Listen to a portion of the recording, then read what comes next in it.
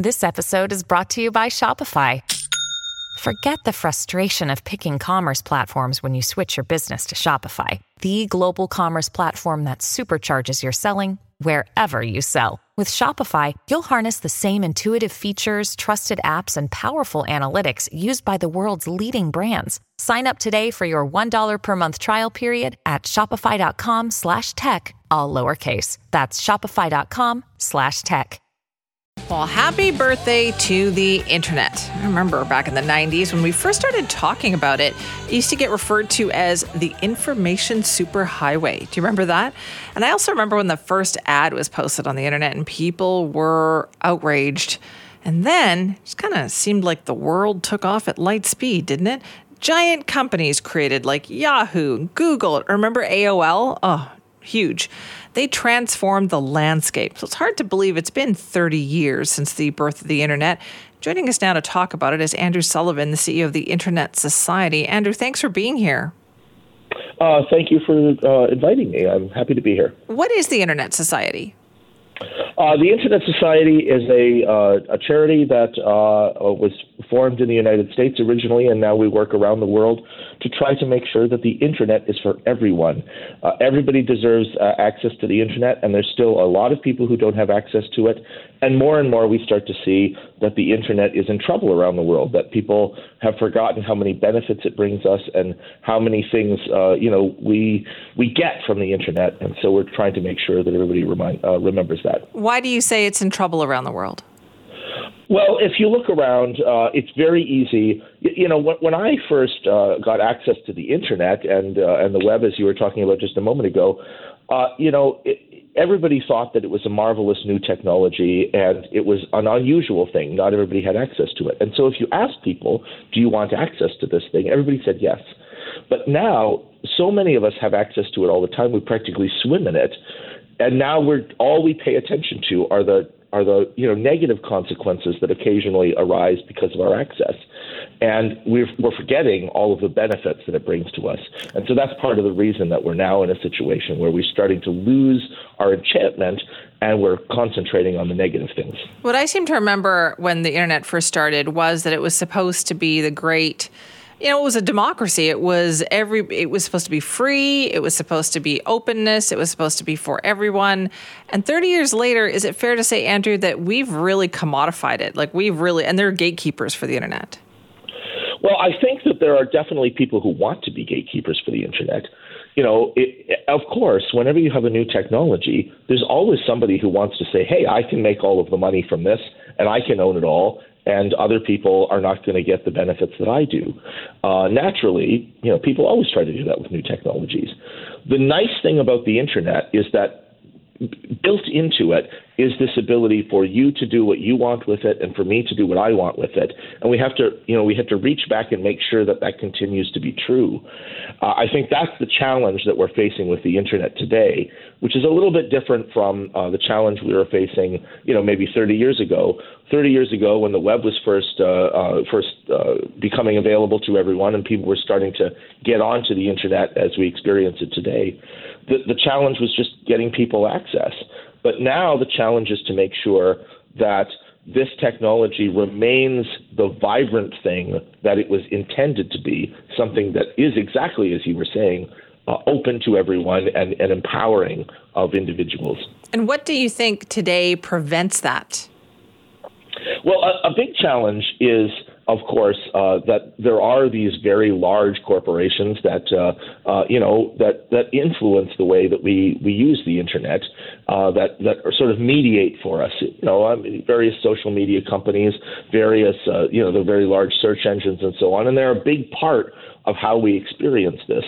But the other thing that's happening is that we're starting to see a lot of regulation that is intended really to make sure that this is a commodity that is well controlled. And most of those impulses, they're well intended, I think. But the danger is that, we have forgotten that fundamentally the internet is made up of many, many different systems that are all interoperating together. It's not really one thing. It's a whole bunch of different systems all operating together. And if you start to concentrate on only the small are only the few but very large systems, you forget about all of the rest of this infrastructure, and that's when you start to fragment the internet and break it into little pieces, and that's the danger we're facing today. Can you give us a little history lesson here, Andrew? Like, how did the internet get started? It's kind of incredible that the internet works at all. So a million years ago, when I was like just being born, the internet was just a gleam in some people's eyes.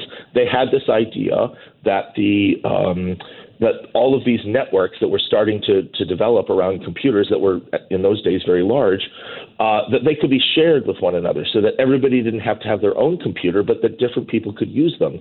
And this was started actually as a part of the United States Department of Defense.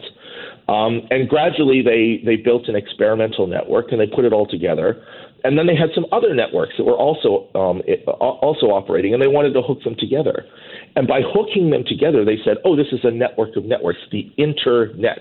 We network different networks together, and they all work together by using common basic ways of talking to one another.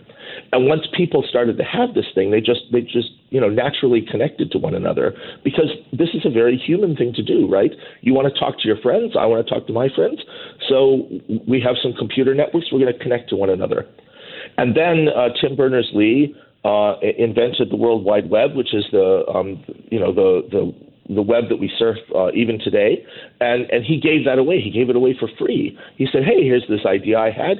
I'll give it to my friends, and his friends tried it out, and they gave it to one another, and gradually this thing sort of carried on around the world. And so what we had was this enormous flowering of human sharing that happened almost in spite of the fact that this was originally a Department of Defense effort, and then it became a Department of Commerce effort in the United States, and gradually just became a worldwide phenomenon where everybody participates according to their own desires. It's hard to see when you're just using the internet, when you're just surfing or whatever, but that's actually fundamentally how this all works. That all of the parts of the internet are collaborating with one another without any central point of control. And it's an incredible human thing to have built as a collective enterprise. When you think back to the 90s, then, was there one specific event or moment where you think that's where it really, took off? Was it Yahoo? Was it the creation of Google? Was it, Y2K? Like, when was the moment, do you think, that it really exploded? I think, I'm so old that I actually remember some of these things happening. And what was fascinating to me was to watch this development happen, that what we could see was there was this inspired moment of industrial policy that happened among governments of the world, where they said, oh yeah, this is a great human thing, and we should promote it, and we should make sure that various companies can collaborate in this. And by letting go, what we saw was this flowering, and then you saw Yahoo, and then you saw Google, and then you saw Alta Vista, which is a search engine from like back in the day, and then you saw like the development of the World Wide Web. You saw all of these things happen because what people saw was, this hunger to be able to talk to people around the world and to be able to collaborate with other people. It's incredible to think, that when we just went through this terrible pandemic, that there were lots of problems with that, but it was incredible that we were able to communicate with one another despite all of the shutdowns and everything, and to reach out and talk to people. It wasn't perfect, but it was really an opportunity to see, here is this magical communication technology. And we decided back in the 90s, yes, this was a good thing for people to be able to reach out and touch one another in that way across wires. So, it's really it's not one particular thing. It's rather this full flowering of humans wanting to communicate with one another. And that's just such a beautiful thing to me. Yeah, it really was. Andrew, thank you so much for your time. Thank you. That's Andrew Sullivan, CEO of the Internet Society, talking about the 30th anniversary of really the birth of the internet, kind of World Wide Web as we know it today. And he's right that back when you think back to the 90s and all the big things that happened as the internet was growing, creating, becoming more kind of ubiquitous in all of our homes and in our lives, it did seem like an amazing time, didn't it? I mean, 1996 was when Internet Explorer became a thing, and boy, did that ever take off. At one point, Internet Explorer was used, 95% of people on the internet were using Internet Explorer. Napster, Google, that was 1998. Wikipedia, iTunes, 2000, 2001. Remember MySpace? Everybody talks about that as such a long time ago. That was 2003 when MySpace came along. That's when Skype came along too. So 2004 was when Facebook happened. So 20 years next year.